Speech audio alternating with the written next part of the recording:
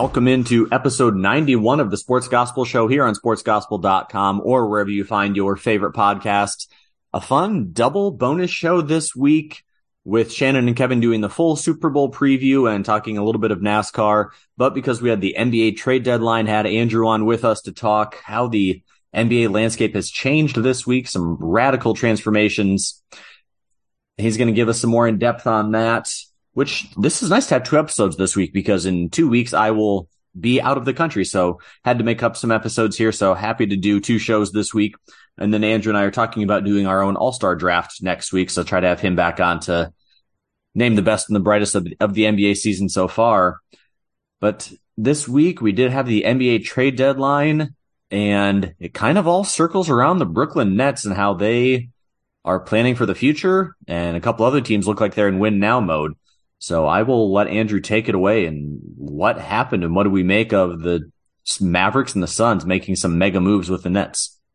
Yeah, we had to call an emergency podcast. I know you didn't really have this planned, but I hit you up this morning and said, "Hey, Darren, I gotta get on and do a show with you right now." After I woke up to the Kevin Durant trade, which happened in the middle of the night, and figured that we should probably talk about it because this is probably one of the wildest trade deadlines that I can remember in a long time. So it really all started earlier this week when the Nets traded away Kyrie to the Dallas Mavericks for Dorian Finney-Smith and 3 first-round picks as well as some other pieces.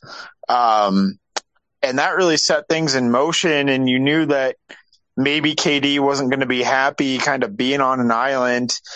Dinwiddie as well, getting reunited with the Nets, and Kevin Durant, which is kind of an interesting move. But I thought the Nets got a really nice trade package out of the Kyrie deal with all the picks that they got back. And I thought that maybe they would try and ride this thing out with Kevin Durant and see where it goes with just KD and putting a somewhat decent team around him. But that was not to be. And I thought maybe they would move Kevin Durant, but not until this summer. And the Nets chose to kind of move Kevin Durant this morning, early in the morning if you're on the East Coast, or late at night if you're on the West Coast. But they got back Mikal Bridges, Jay Crowder, who they already traded, and 4 first-round picks and a pick swap, I believe. So 2 mega deals for the Brooklyn Nets right there, and that's really the main crux of the NBA trade deadline. There were a lot of other minor deals that came off of that, but that move that the Suns made specifically, well, we had people thinking after the Kyrie trade, are the Mavs contenders? But now I think the Suns kind of become the favorite in the West now after this Kevin Durant trade, given the fact that they have CP3, Devin Booker, Kevin Durant, and DeAndre Ayton all on the same team. So what say you, Darren? I get that Kevin Durant is kind of always a little upset, but I had no idea he wanted out of Brooklyn that bad. And like you say, maybe it is once Kyrie was out of town that pushed him over the edge of wanting to leave. I do wonder were the Nets calling around because he was upset, or did somebody knock on the door and say, "Hey, how about this?" I do think it does make the Nets a very dangerous contender. I think they're going to fly up the Western Conference standings right now. Let's see, where are they? Like 3rd or 4th best? I thought they dipped a little bit with some injuries, but I think they're immediately back in there. My question is chemistry. I think this is very much Chris Paul and Devin Booker's team, and KD has said before he does. CBS Sports is going to talk over me. But Kevin Durant and that personality, how does that mesh with this team where they've kind of already been established? I don't like when you lose good glue locker room guys. People like Jay Crowder and Mikal Bridges know their roles, and now they're gone. Can KD adapt to Booker, Ayton, and Paul, who have kind of created this culture in this team? How does he fit with them without blowing it up? It'd be my biggest concern. Otherwise, just based on on-floor talent, you'd have to think that the Suns are absolutely the top team in the East or in the West right now. Yeah, I think you hit on a really good point. That's kind of the thing that people don't think about with mega trades like this one. obviously the most talented starting five in the NBA right now in Phoenix, I think, when everybody's healthy, without a question. But you're right, that chemistry and who's going to kind of be the guy when it's a late game. And is that Kevin Durant? Is that Devin Booker? Is that Chris Paul? Who's taking the last shot? I guess it really could be any one of them, right? Depending on what you need. But, I mean, obviously a healthy Kevin Durant, a healthy Devin Booker. We saw what the Suns did against the Bucks that one year, but felt like they were a deeper team. They gave up Cam Johnson too. I didn't mention that. He's a good rotational piece as well. So I don't know. I mean, you have a great starting five, but you lack depth. And so you're really at risk of an injury really derailing your playoff run. An injury to any one of those four key guys will really derail things for the Phoenix Suns. And similarly for the Mavericks, they give up a lot of depth for Kyrie Irving just to put Kyrie and Luka together. And I know you may not be the biggest fan of that one, but the talent of Kyrie Irving is undeniable. And I think that's why teams kind of keep talking themselves into Kyrie, is because you see the talent, even though maybe the chemistry doesn't always mesh well with Kyrie and the teams that he's been on in the past few years. And I'll get to Mr. Irving here in a minute. Just looking at the Suns, though, and I'm assuming that the Suns are just taking over KD's full contract. He's signed through the 25-26 seasons. They have him for 3 years after this. Is that correct? Yep, that's 100% correct. Yep. So just looking at this, they already have the fifth highest payroll, and then you add Durant to that. Devin Booker, his contract is going to skyrocket up to the $50 million by 2024-25. KD and Booker are both going to be $50 million plus guys.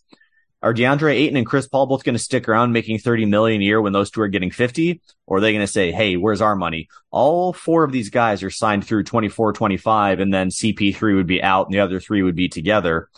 You just wonder, like you mentioned, the depth and the bench. How much money do you have to go to these other guys? Because they really don't have anybody signed through this year other than those top four. Landry, Shamet, and Cam Payne would be the only other guys. Maybe it is, hey, we don't need anymore. We have these four, just give us a fifth guy to be kind of like the Miami Heat when it was, we have Chris Bosh, LeBron, and Dwayne Wade. What more do we need? Yeah, that's exactly what this is now. It's those four plus a bunch of veteran minimum guys who are old and kind of on the fringes of the NBA. I mean, you're going to see the Danny Greens, the John Walls when he hits the open market, all those kinds of guys. DeAndre Jordan, I feel like wherever Kevin Durant goes now, DeAndre Jordan isn't far behind.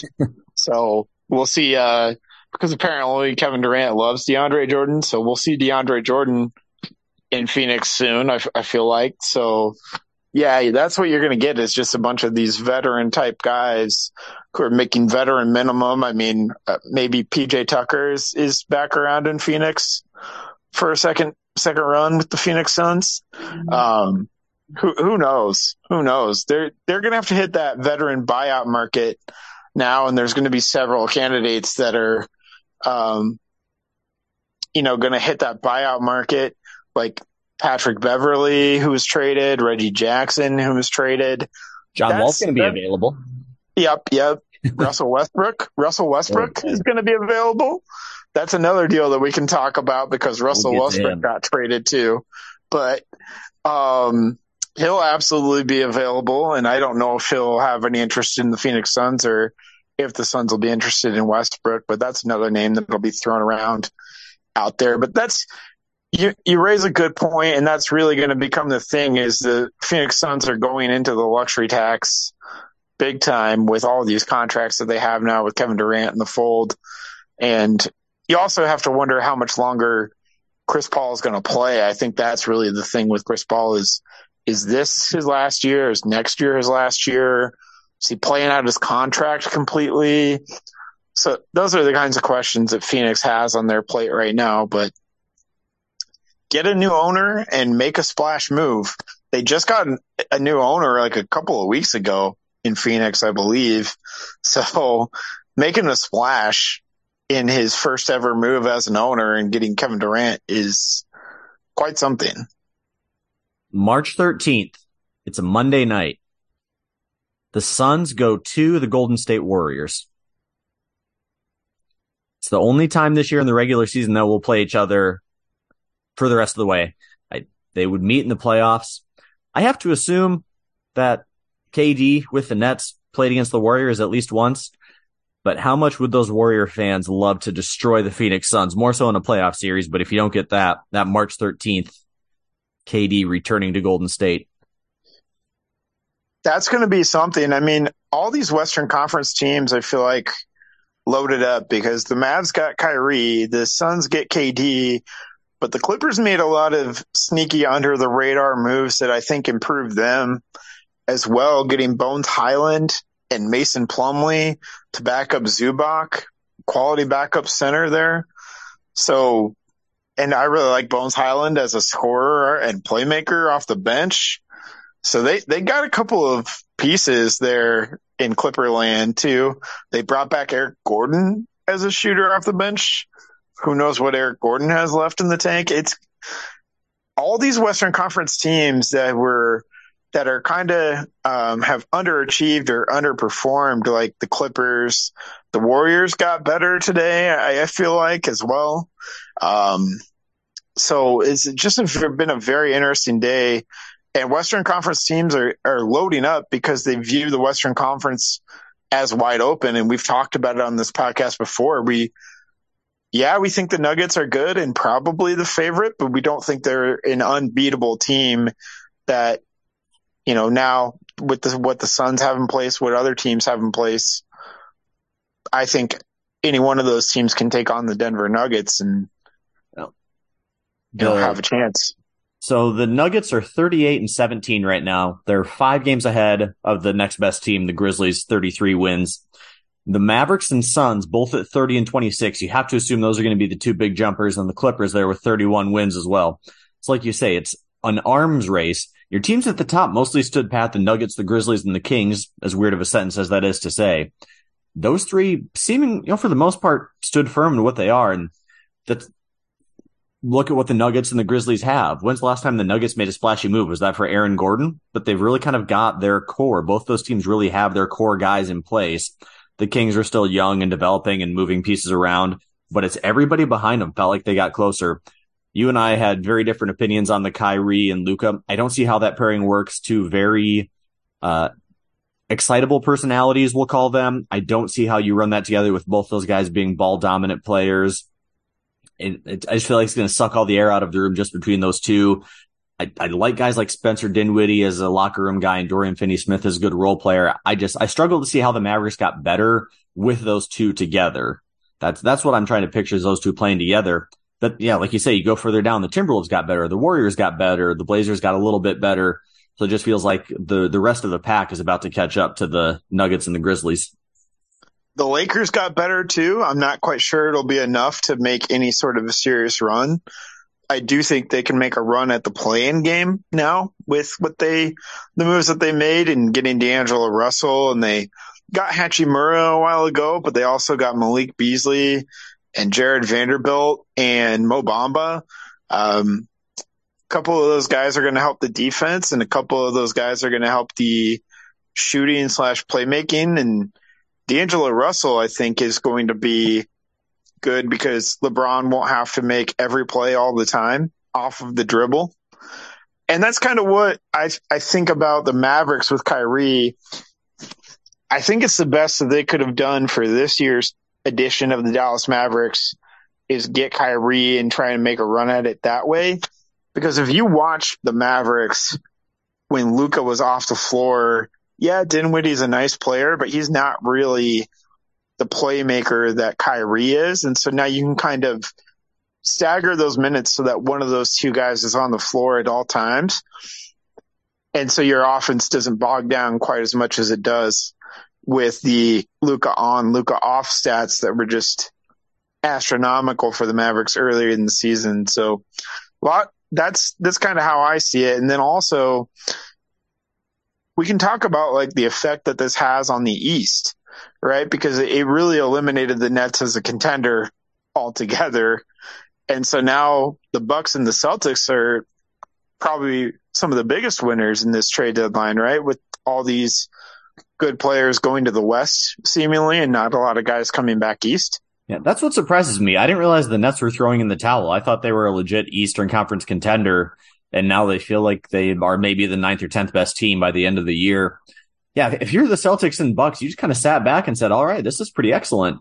And we've talked on the show plenty. I am a huge Jay Crowder fan. I think he's one of those guys you want on your team. He's going to do the dirty work. He's going to be the dog. He's going to be the high energy guy that he's going to pick up the slack. And now you add him to the Bucks, who are already loaded for bear. I've kind of been on the Bucks all year, and I just think the rich just got richer adding him to this team. Yeah, that's perfect because they can play Crowder in the playoff minutes that they were playing Grayson Allen in last year. And I'd much rather have Grayson Allen because, like you said, he's going to play great defense and rebound and just be tough and make tough plays. And that's what PJ Tucker did the year that the Bucks won the championship. PJ Tucker just kind of played that kind of a role where he was just a great wing defender who got into the other team's best player, was just annoying and brought some of that toughness that you need from a role player on a championship run. And yeah, the Bucks were really missing that in the playoffs last year. Well, Middleton went down. They can't win it all with Middleton being down, obviously, even if they do have Jay Crowder. But I thought that was a big win. Big win for second round picks because apparently those get tossed around like candy and get you quality players because the Bucks traded Jay Crowder for Jay Crowder and gave up 5 second rounders. The Warriors gave up 5 second rounders, which netted them Gary Payton II, basically. Like they acquired 5 second rounders and then immediately flipped those to the Blazers for Gary Payton II. I don't understand. They traded Wiseman too today. You have to imagine there's like somebody had to do some analysis on like NBA second round picks, how many of them actually pan out for them to just so freely throw them around. You know, for every Draymond Green or Manu Ginobili, how many never even set foot on the floor guys are there? There were just multiple trades. There were 3 trades today that involved 5 second round picks. And then multiple others that involved like 3 or 2 second round picks. It's like teams are just throwing around, like they're like Oprah with these second round picks. You get a second round pick and you get a second round pick and you get a second round pick. It's been kind of nuts today. So big win for second round picks today. Yeah, I think the Nets are trying to catch up to the Jazz and the Thunder in the total draft pick. Would they get like 9 picks today? And it just, I get that they're 2 very different sports, and sorry, hockey and MLB fans, I know you have drafts as well. But to compare the NFL to NBA, we're trading 20, 28, 28, 29 NBA draft picks. And in the NFL, you might trade a pick 2 years out. And you would not see 20, 26, 27 NFL draft picks being thrown around. Right. Yeah, I believe between the Kyrie and KD trade, they acquired 7 first round picks, the Nets did. So that's good for them. But a lot of those are far out, like you said, 2027, 2029.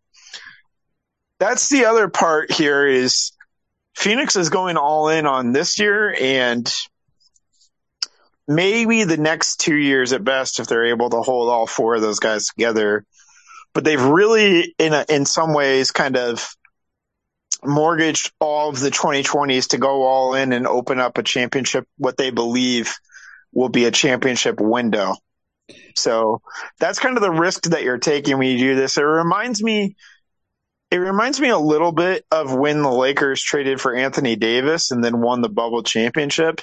It's like they leveraged everything to go all in on that 1 year. And yeah, it's probably worth it if you really feel like you can contend for a championship, and they can because the West is so wide open. And we've had this debate before. I think it's a sports philosophy thing.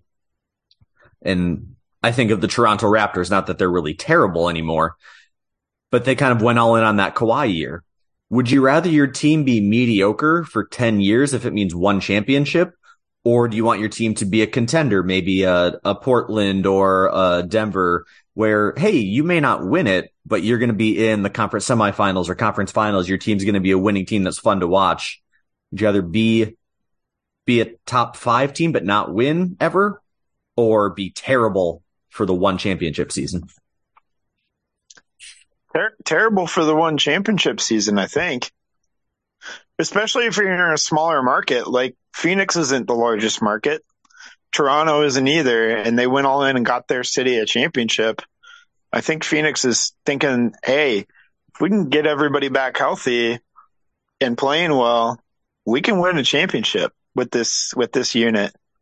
So that makes sense. I'm glad you brought up the Raptors, though, because them and the Bulls and the Blazers and probably Miami, those were the teams that I was surprised didn't really make any moves at the trade deadline. In fact, the Raptors brought Jakob Poeltl back from San Antonio. They actually traded him to San Antonio, but they brought him back. So not only did they not sell anybody, they actually bought someone.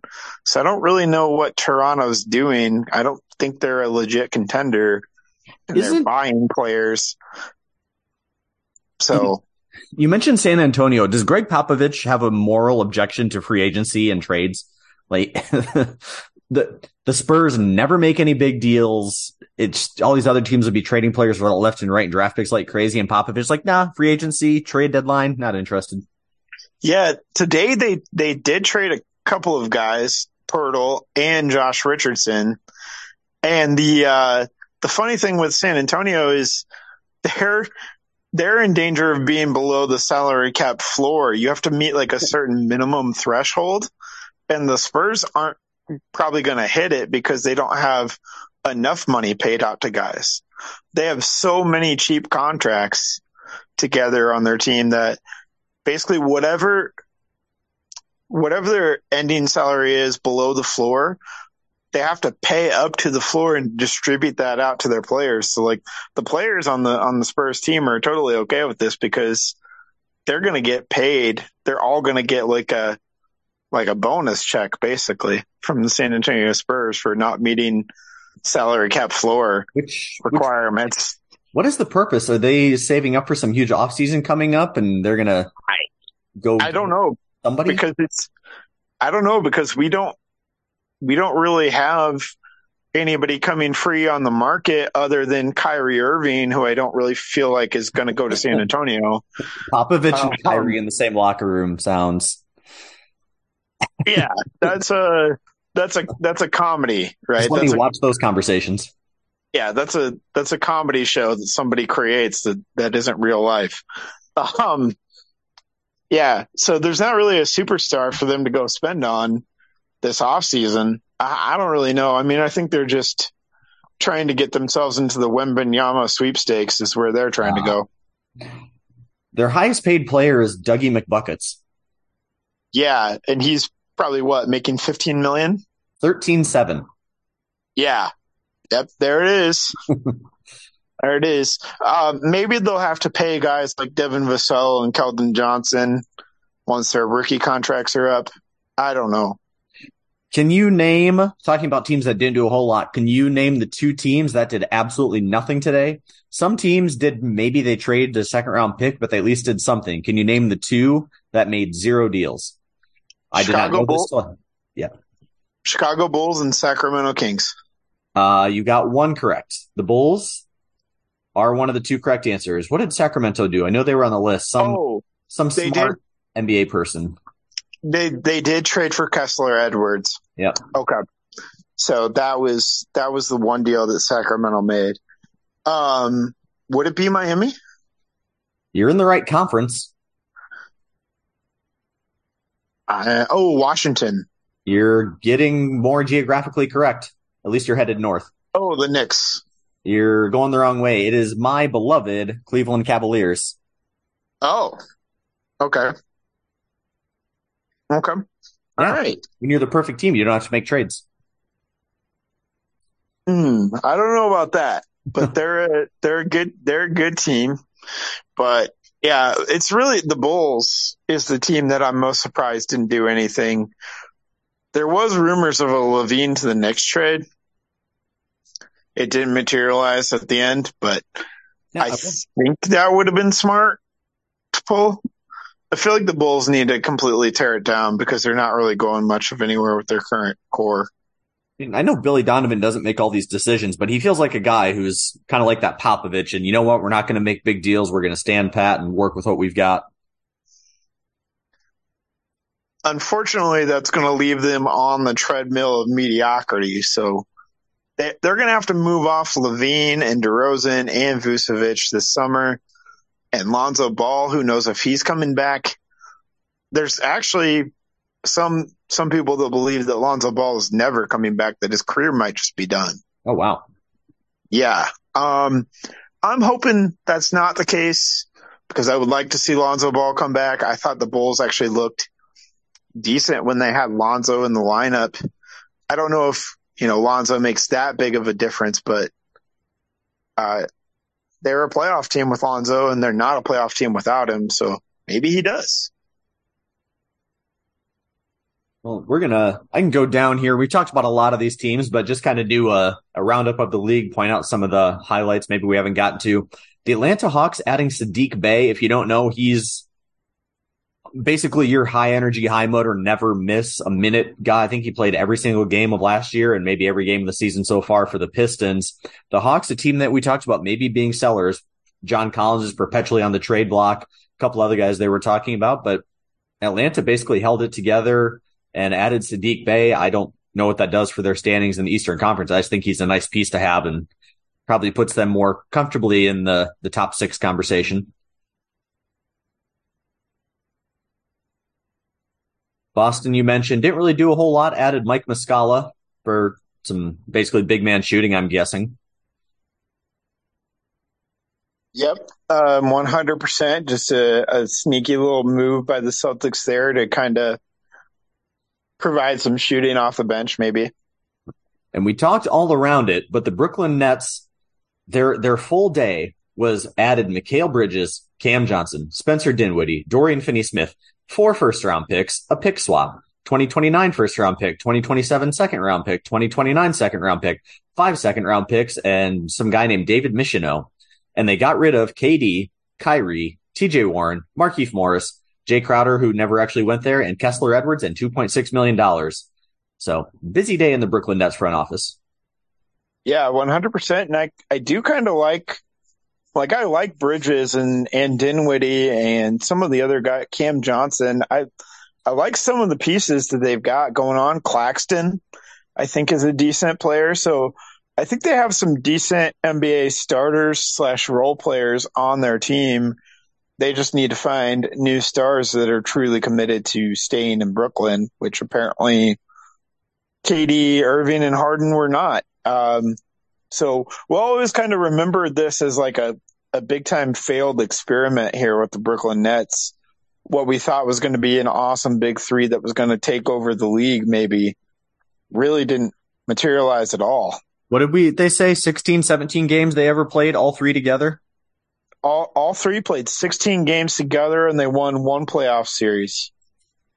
And this should be your homework assignment for one of these weeks. What did they give up to put these three together? I know they weren't a lot before that, but if you could go back and track down what all the players and draft picks they got rid of to make these three a thing that they got rid of Jared Allen and Dinwiddie, who I think were kind of the biggest pieces that they got rid of. And they got rid of a lot of picks too. That would be something to look into. But I remember them trading Jared Allen at the time, and that was not great on their part. I feel like they gave up more than that too, but yeah, Jared Allen's really the one that sticks out in my mind. They gave up Jared Allen and a lot of picks, basically. That's what they did. And who knows what those picks have turned into. That's something we need to figure out for a future show. Absolutely. Since we talked about getting rid of Saddiq Bey, they did add James Wiseman. We can talk about him when we get to the Warriors, but kind of a curious case with him. Oh, Next alphabetically is the Warriors. So they added GP2, who wasn't he there for a while? This is his second trip with the Warriors, correct? He was there last year. Yeah, he was a big part of their championship run last year, actually. And then, so they're bringing him back. And a good guard depth, a good role playing guy to spell Clay and Steph. But getting rid of James Wiseman, he was just drafted in 2020, and everybody loved him. Like coming out of high school, he was a number one all around, and now he's kind of going the Greg Oden route. Yeah. The Pistons are just becoming the home for failed big men who were the number 2 pick. Wait, I thought that was Orlando. No. Because last year the Pistons traded for Marvin Bagley. They basically traded Trey Lyles and I'm not sure what else, but basically Trey Lyles and some other pieces for Marvin Bagley, and Marvin Bagley hasn't hardly played in Detroit, and now they're doing it all over again by trading for James Wiseman. Well, Detroit's not going anywhere anytime soon, so might as well experiment. Yeah, 100%. The Rockets didn't really do a whole lot. The John Wall situation took him off the Clippers' hands, and they're waiving him. We'll see where he ends up. Can I just talk about how funny that is? Because John Wall was in Houston last year, and he forced his way to the Clippers, got there in free agency, was really unhappy in Houston, and now he's been traded back for Eric Gordon. I don't know if I find this more humorous or I'm more outraged. John Wall is still the second highest paid player in the NBA. When's the last time he had a productive season? He is getting paid more than LeBron, Kevin Durant, Paul George, Kawhi, Giannis, Dame, Clay, Anthony Davis, Jimmy Butler, Trae Young, Luka. The only person making more than him is Steph. You need to talk to the Wizards GM about this. He's the guy who offered up this contract. It may be a different guy, but Bradley Beal is also the 6th highest paid player. So the Wizards are rolling out money. Nope. Same guy offering up that contract to Beal. And that's becoming a very bad contract as well. As much as I actually do kind of like Bradley Beal, he's not worth that. Jeez.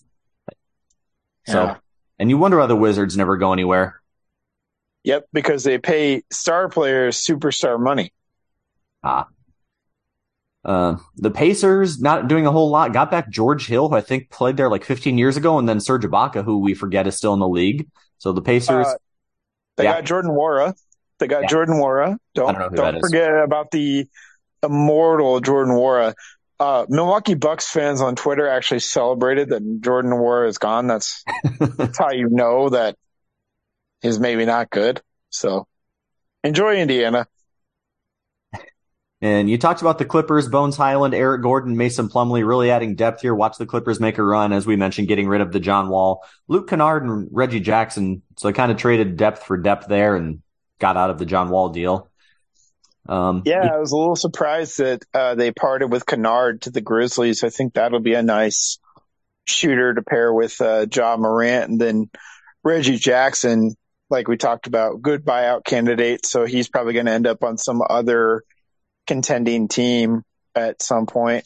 And look for Milwaukee to be pursuing those buyout candidates because they freed up some roster spots with getting rid of Jordan Nwora, Ibaka, and Hill in that trade, and only getting back Jay Crowder with all those picks. So they're probably going to explore some of these buyout candidates, I think, in Milwaukee. Sticking in Los Angeles, going over to the Lakers, who we touched on earlier. D'Angelo Russell, maybe the most polarizing player in this entire trade deadline conversation. Malik Beasley, I think, is a nice role player. Jared Vanderbilt, I admit I don't know much about. Mo Bamba, who I refuse to give up, him being a stud, big man. But then they got rid of Russ, Patrick Beverly, Juan Toscano-Anderson, Damian Jones, and Thomas Bryant. And then some draft picks moved around as well. This feels like a LeBron thing. I thought he did this 1 year in Cleveland when we're at the trade deadline. They traded like 4 guys for 4 guys, completely revamped the roster. Dare I say the Lakers may be able to make a push now if D'Angelo Russell has his head on straight and can contribute to them. The Lakers may work their way up into that top 8, dare I say, now that they have some shooting guards and no more Russ. Yeah, I mean, even if you end up in the top 8, you're still in the play-in conversation. And I do think that's ultimately where this brings the Lakers is to the play-in. And I think they can be good enough to make it through the play-in tournament to actually make it to a playoff series. I don't think they're going to be a 7 or an 8 seed that can upset the 1 or the 2 in the West. I don't quite see that with this roster unless you're getting fully healthy, fully engaged Anthony Davis, then maybe you have a chance. But really what they did was get guys that could shoot from outside of the lane. D'Angelo Russell can shoot the 3. Malik Beasley can shoot the 3. Vanderbilt, not really known as a shooter, but he's going to add something on the defense and toughness side of things, the rebounding side of things the Lakers need as well. Hachimura, I believe, is a good, decent two-way player as well. And so Mo Bamba, I really like him defensively on the interior too. So I don't think he brings a whole lot offensively to the Lakers, although he'll probably get some lobs from LeBron and that kind of a thing. But yeah, I really like what the Lakers did. I think it makes a lot of sense with the roster they have. And that's really what you want around LeBron is more guys who can shoot the 3. And so now they've got that with Beasley and Russell coming over, and they have it with like Lonnie Walker and Austin Reeves can shoot the ball too. So they've got, multiple shooters around LeBron and Anthony Davis, which is a good thing. The Grizzlies, Heat, and Bucks, not a whole lot of action that we haven't already talked about. The Timberwolves, the Lakers' dance partner in that deal, and the linchpin of a lot of this, taking Russ off their hands. Sorry. No, actually, picture of Mike Conley threw me off here. So picture of Mike Conley reading about the Timberwolves while he's wearing his Jazz uniform. That's what I want to talk about. I really like Mike Conley. This is really interesting. I'm curious what the Timberwolves can do now. Yes, they add Nickeil Alexander-Walker as well, but you add Mike Conley to Anthony Edwards, Cat, and Rudy Gobert, and you get rid of D'Angelo Russell, who it sounds like may not have played well with others in Minnesota. Watch out for this Timberwolves team. I know we're talking about the Suns and the Mavericks making moves, but this Timberwolves team may be quietly the top 4 or 5 team. Am I being too confident? I think you're being a little too confident. Hey, they are going to probably bring back Patrick Beverley after he gets bought out by Orlando. So that will be good for the Timberwolves because I thought he was a valuable piece for them. And they need to bring my boy Luka Garza up permanently. Because he scored 25 points in 24 minutes the other night and then 19 points in 19 minutes the night before that. So maybe sign up a guy who can score a point per minute. I don't know. Maybe I'm crazy. Well, you're going to need somebody when Cat inevitably gets injured. So if Garza can be the next big beside Gobert. Yeah, I don't know. I mean, might as well throw him on the end of the roster, right? Can't hurt. Because he's shown he can do something at the NBA level, so might as well throw him on there. So the Pelicans mostly stood pat. I don't know if this was surprising at all that they didn't try to add something. They're a team that people thought were going to contend in the West, and as long as Zion's healthy, they look really good. But now it feels like the teams that were behind them got better, and all they did was add a guard. Yeah, I really thought maybe they were going to make some moves with like Toronto for, I don't know. I thought they could have been a surprise team to trade for Siakam or Anunoby or someone like that, or maybe like Anunoby and Van Vliet. I felt like they could have made some sort of a deal with the Raptors, or there was some talk about them making a deal with the Nets because the Nets are now loaded with wing players. A lot of wing players that they're going to have to offload this summer, probably. I thought maybe the Pelicans were going to make a subsequent deal for Mikal Bridges with the Nets. So that never materialized. And also on the Anunoby front, there was some talk about the Warriors getting Anunoby, and I'm glad that didn't happen because I feel like he would have been kind of the missing piece for the Warriors that would have taken them to probably yet another championship run. So I'm ready for another title. Yeah, I'm not really wanting another Warriors title. I want to see someone new win it this year. The Knicks and Blazers here, kind of 2-1 conversation, traded with each other. Josh Hart, who I really like he can be your starting, what about 3 or 4 tweener. I think a great leadership locker room guy. Those Villanova guys always seem to be great, at least on the intangible side. Portland's sending him to the Knicks in exchange for Cam Reddish or Ryan Arcidiacono and a first round pick. I like Josh Hart, but doesn't that feel like a bit of a steep price for him? It really depends on your feelings about Cam Reddish. As an NBA player, I really don't think so. I really think the Knicks kind of got away with that one. I think they got a valuable starter / role player in Josh Hart, and we reunited Josh Hart, one Villanova guy, with another Villanova guy, Jalen Brunson. There you go. So that's good. We've got Mikal Bridges, another Villanova guy in Brooklyn. So, hey, maybe this summer all 3 of them can just find their way to the Knicks. Maybe Mikal Bridges can just find his way over, and Knicks can just become Villanova can just become a Knicks feeder program. Hey, I like the Villanova guys. Those are all great players. I do too. I really like Brunson and Hart, and I think that brings something to the Knicks team. It brings another element of toughness and defense. Tibbs is going to love Josh Hart. You can play him 58 minutes a game somehow. He might. So hopefully Josh Hart is well conditioned, because Tibbs might run him into the ground. Is talking about Portland, and then we'll loop Philadelphia in here. Philadelphia only really made one move, and I think it's surprising when I saw it come across the news, and a guy that I think you professed a lot of appreciation for. Along with that haul from the Knicks, Portland also added Matisse Thybulle from the Sixers, really the only move the Sixers made. I was really surprised by that. I kind of thought when Harden was down, he was the backup and kind of the second scoring option behind Embiid. The Blazers did give up some guard depth with Josh Hart and Gary Payton II. Portland is loaded with guards. They need bigs. They need size. So it makes sense to go get some depth in that department, give up your experienced guards and clear the path for the young guys.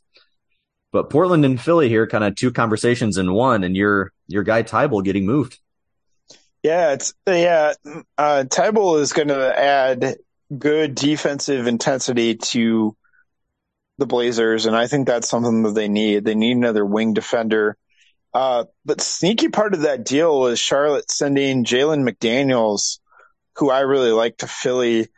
Not a name that gets talked about a lot because he's kind of buried there in Charlotte, and Charlotte's a bad team. But I kind of like that move for the Sixers in getting Jalen McDaniels, because he adds a little bit of offensive punch off the bench. Not the same defender as Thybulle, but Thybulle is kind of like the new Andre Roberson in a way. Like, you don't have to guard him at all, but he's going to play really intense defense. And so that's kind of how I feel about Matisse Thybulle. Yeah, I like that move for the Blazers. I just felt like the Blazers could have done more. Yeah, they're a team that, as we mentioned earlier, thought they may be selling off pieces, and there was whispers of Dame getting traded, but instead it looks like they added, got better. So we talked about the Sixers. Magic didn't do a whole lot. Thunder didn't do a whole lot. The Phoenix Suns, we talked about them at depth at the beginning, but to really organize it, added KD along with TJ Warren and Darius Bazley, who I'm not super familiar with. But like we mentioned, got rid of the depth and the glue guys: Mikal Bridges, Cam Johnson, Jay Crowder, Dario Saric, 4 first-round picks and a pick swap. Taking a big risk, but it's worth it if you can bring your team a championship. And the Spurs we talked about didn't move a whole lot, but they did add a first-round pick in next year's draft and then a whole bunch of second-round picks for the future. Your boys out on the Beam team just added Kessler Edwards, the Raptors only adding Jakob Poeltl, and then the Jazz. Now getting to talk to the Jazz, the third piece of that stool with the Lakers and the Timberwolves deal. So they added Russ, who you basically expect them to waive, Juan Toscano Anderson and Damian Jones, and probably most importantly, got a protected first-round pick for the Lakers, which Danny Ainge will somehow turn into Victor Wembanyama. But they got rid of Mike Conley, Malik Beasley, Jared Vanderbilt, Nickeil Alexander-Walker, and a bunch of second-round picks. That protected first from the Lakers could be part of a trade-up, because I believe that first from the Lakers is 2027, because that's all the Lakers have is 2027 and 2029. Will the 2029. Will the Lakers draft in the 2020s? Do they have a first round draft pick in the 2020s? If they keep their 2029 draft pick, yes, they will. But not before then. But not before then. Jeepers. That's what you get when you trade a lot of picks for Anthony Davis and LeBron James. Wow. So, yep. And they've made subsequent deals for Russell Westbrook and having to give up a first to get rid of the Russell Westbrook contract, basically to get D'Angelo Russell. So, they really didn't do bad for themselves in getting D'Angelo Russell. I didn't think they would get that quality of a player back in a Westbrook deal. I really didn't. I didn't think they would get Malik Beasley and Jared Vanderbilt along with it too. I mean, they got three, a decent NBA starter and a couple of decent role players for Russell Westbrook in a 2027 first. So I feel like the Lakers got a sweet end of that deal. I'm just randomly looking at draft picks from realgm.com. Looks like the Nets have at least 3 first round picks this year. The Hornets have 3. The Bulls have 3. The Rockets have 1, 2, 3, 4. The Pacers have 3. Trying to see if it'll tell me who doesn't have a draft pick. How many do the Thunder have? So I saw something on the Thunder today, and it's over the next 7 years. The OKC Thunder have 15 first round picks and 19 second round picks over the next 7 years. So according to this, they must not have this year. They just have their own, but in 2024 they have 1, 2, 3, 4. So must start in 2024. They have 4 in 2024. They have, 2025 is where it gets crazy because you have all those like swaps and protected, but it is a very long paragraph that I cannot even begin to fathom on the fly here for 2025. Yep, 100%. So OKC's got all these picks. I'm trying to look and see. Basically just going by who has the longest. The Knicks have a bunch of picks coming up this year. It looks like in the first, the Knicks, the Sixers, the Jazz. The Jazz may have the most this year currently. 1, 2, 3. Yeah, there's a couple teams currently with 4. The Thunder really kick in next year. Yeah, that is the team that I am hoping and rooting for Victor Wembanyama to go to. Somehow, some way. If the Thunder can come out with the first pick. I know they're not bad enough to where they're going to truly be in the running, but I'm hoping somehow, some way, because that's going to be quite the roster next season if they're able to add a generational talent like Wembanyama to it, on top of Chet Holmgren as well, plus everybody that they already have. They nailed the Jalen Williams draft pick too. So OKC, it's almost kind of going to be like a new version of the team with Durant and Westbrook and Harden, right? That was completely loaded because they nailed all these draft picks. Right.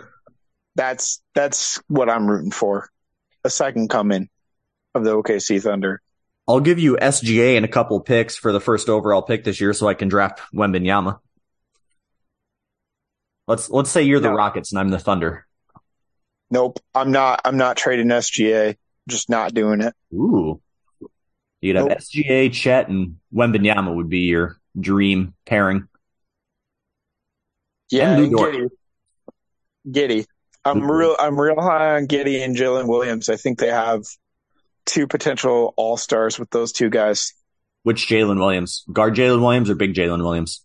Guard Jalen Williams. I think big Jalen Williams is a solid role player, but not an all-star caliber player. I think they really nailed it with guard Jalen Williams. So that's all the teams alphabetically, unless there's anything else we didn't get to or any trade deadline news that we have not covered. Yeah, no, I think we really covered it all.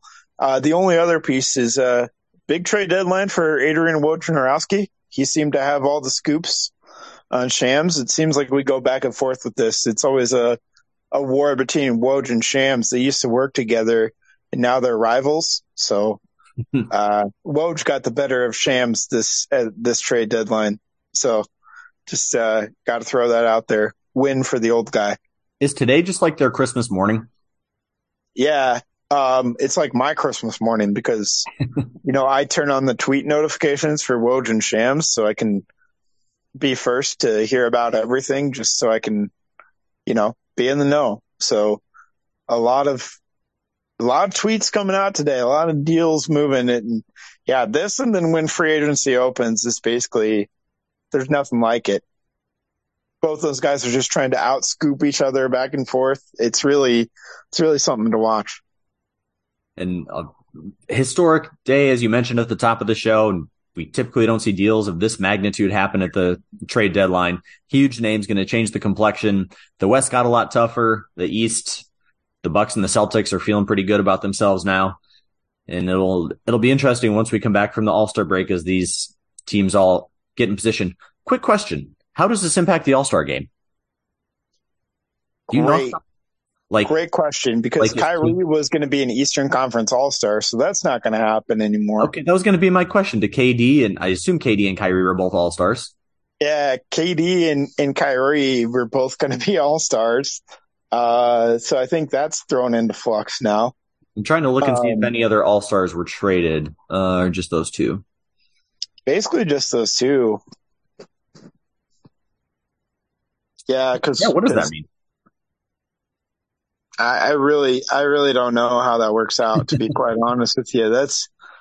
I don't think we've ever seen that happen like that. And so that's another crazy element of this trade deadline right there. So I'm trying to, this random Twitter account has the balloting. So I'm trying to think, do we pull in who would be, I'm thinking the next highest vote getter. Trying to think, would that be what it is? I believe so. So I'm trying to think, would that be Jimmy Butler or Pascal Siakam? I don't know. I don't want to. Something like that. But anyways, the West is going to beat the East because they're going to have to go to backup All-Stars now. So just throwing that out there. When the game is 190 to 187, the West is going to win. Yeah, 100%. Well, while we have Andrew on here, we're going to get his picks on a couple things. First, UFC 284, a card that I'm not familiar with a lot of the guys. To me, it's one huge fight at the top. But Saturday night, emanating from Perth, Australia, Alexander Volkanovski, featherweight's going to bump up to lightweight to take on Islam Makhachev for the lightweight belt. Volkanovski seeing if he can become a double champ here. They do have a featherweight interim title bout between Yair Rodriguez and Josh Emmett. And then a lot of Australian and New Zealand fighters on this card, obviously coming from Australia. They're going to get that local flavor on here. But this huge fight at the top that I'm really looking forward to, Makhachev versus Volkanovski. UFC fight does not list any odds, but I believe a couple weeks ago, I bet and got Volkanovski at plus 300. People are worried about the size because Makhachev has been destroying people at his own weight. How is Volkanovski going to adapt to the size and strength? He's a pretty small guy, even at 135, 145, but bumping up here. How does he handle Makhachev's size advantage? But give me the Aussie, gives me Volkanovski, the pound-for-pound best fighter in the world, to pull the upset and become a double champ. What say you? Oh, I like that. I think that's bold.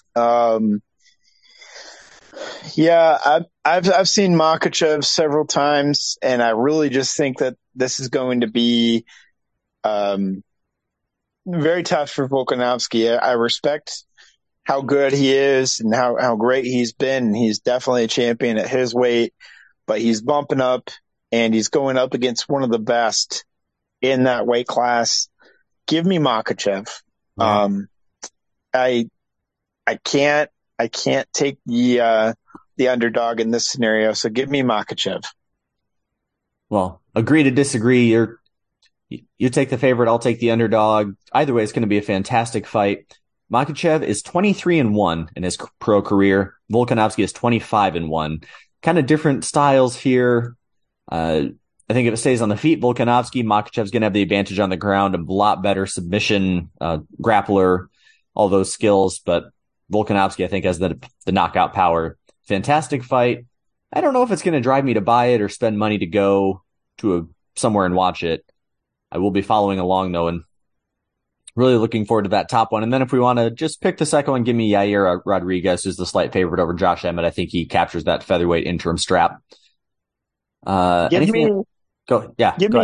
me Emmett on that one. We're coming up opposite on this UFC card. Good. And I definitely will be posted up at my local Buffalo Wild Wings to watch this UFC card. That's just my monthly tradition for the pay-per-view now. So I'll be posted up at the Buffalo Wild Wings for this one. Anything else going on this weekend in sports? Oh, yeah. Some football game on Sunday. The Andy Reid Kelsey Brothers Bowl. Yeah. Should be an interesting game. Won't give an in-depth preview. I know you already did that. I think a lot of people are thinking Eagles. I'm gonna just quickly take the Chiefs. Hey, we got one the same. I'm also betting on the Chiefs. I tried to rattle off all my other rationale in the other one, and the more research I did, it kind of was coming up Eagles, but kind of that gut instinct, Andy Reid, Patrick Mahomes, the secret sauce, give me the Chiefs as well. I think they're plus 150 underdogs last time I looked. Yeah. Yep. And a significant amount of money coming in on the Eagles. So this is a classic fade the public spot for me, where I'm going against the public perception, and most of the public money is on the Eagles. So, Vegas is backing the Chiefs. So it's my time to take the Chiefs right now, because you can get them as an underdog, and I'm not going to put a whole lot of money on it, but I'm going to take the Chiefs as an underdog. The other thing is, if you're looking for something funky to bet on, I strangely like a quarterback to catch a touchdown. You can bet on that on FanDuel. Some Philly special flashbacks. Yeah. Yeah. And I really do think that Jalen Hurts would be the quarterback to catch a touchdown in the Super Bowl. It's pretty long shot odds, so I'm not saying put a lot of money on it or anything. Definitely always game responsibly, folks. But yeah, it's just a random prop bet that I like out of all the prop bets that you can make. That's what one of the Super Bowl, the fun things, and I was looking at it on DraftKings. No sponsorship, but it's the one that I bet on based on my state's laws. And they did have some fun ones that I'm trying to get in on. I haven't put any money down yet other than just picking the winner, but I need to find some of those fun props and parlays and silly things. One that I did talk about on the other show, first point by a field goal. I was looking at first scoring team to see if whoever scored first won more often than not, and they do. But weirdly, the first point in the Super Bowl is almost always a field goal. So did you pick a team to score a field goal? No, and I'm not even sure if this was a bet. I need to look if it's like first points are whatever. Weirdly, yeah, you're picking the first points to the game to be just a field goal by either team. Okay, yeah. Gotcha. So if you do one of those little grid things, what is it, final score of the first quarter, halftime, or I don't know, those office pools, one of those little checkerboard things. Super Bowl squares. Yeah, those things. Yeah, that's fun. You can also bet on the Super Bowl being a scoregami, which means that I saw that on DraftKings and I had no idea what that meant. What scoregami is you're betting that if you say yes, you're betting that the final result will be a score that's never happened in NFL history before. Yeah, that's fun. If you say no, then you're just saying, oh, we've seen the score before. It's going to happen. So you're betting on a funky score happening. So yeah. You can also get wild and try to guess the correct score on FanDuel. People make a lot of money on those by guessing the correct score for each team. Well, do you want to put a bow on this show by giving us your score prediction? Yeah, I'm taking the Chiefs, and I believe the over-under 50.5 right now. ESPN has 51, but I'm sure it depends on where you look. 51. Okay. Give me Chiefs 34, Give me Eagles 27.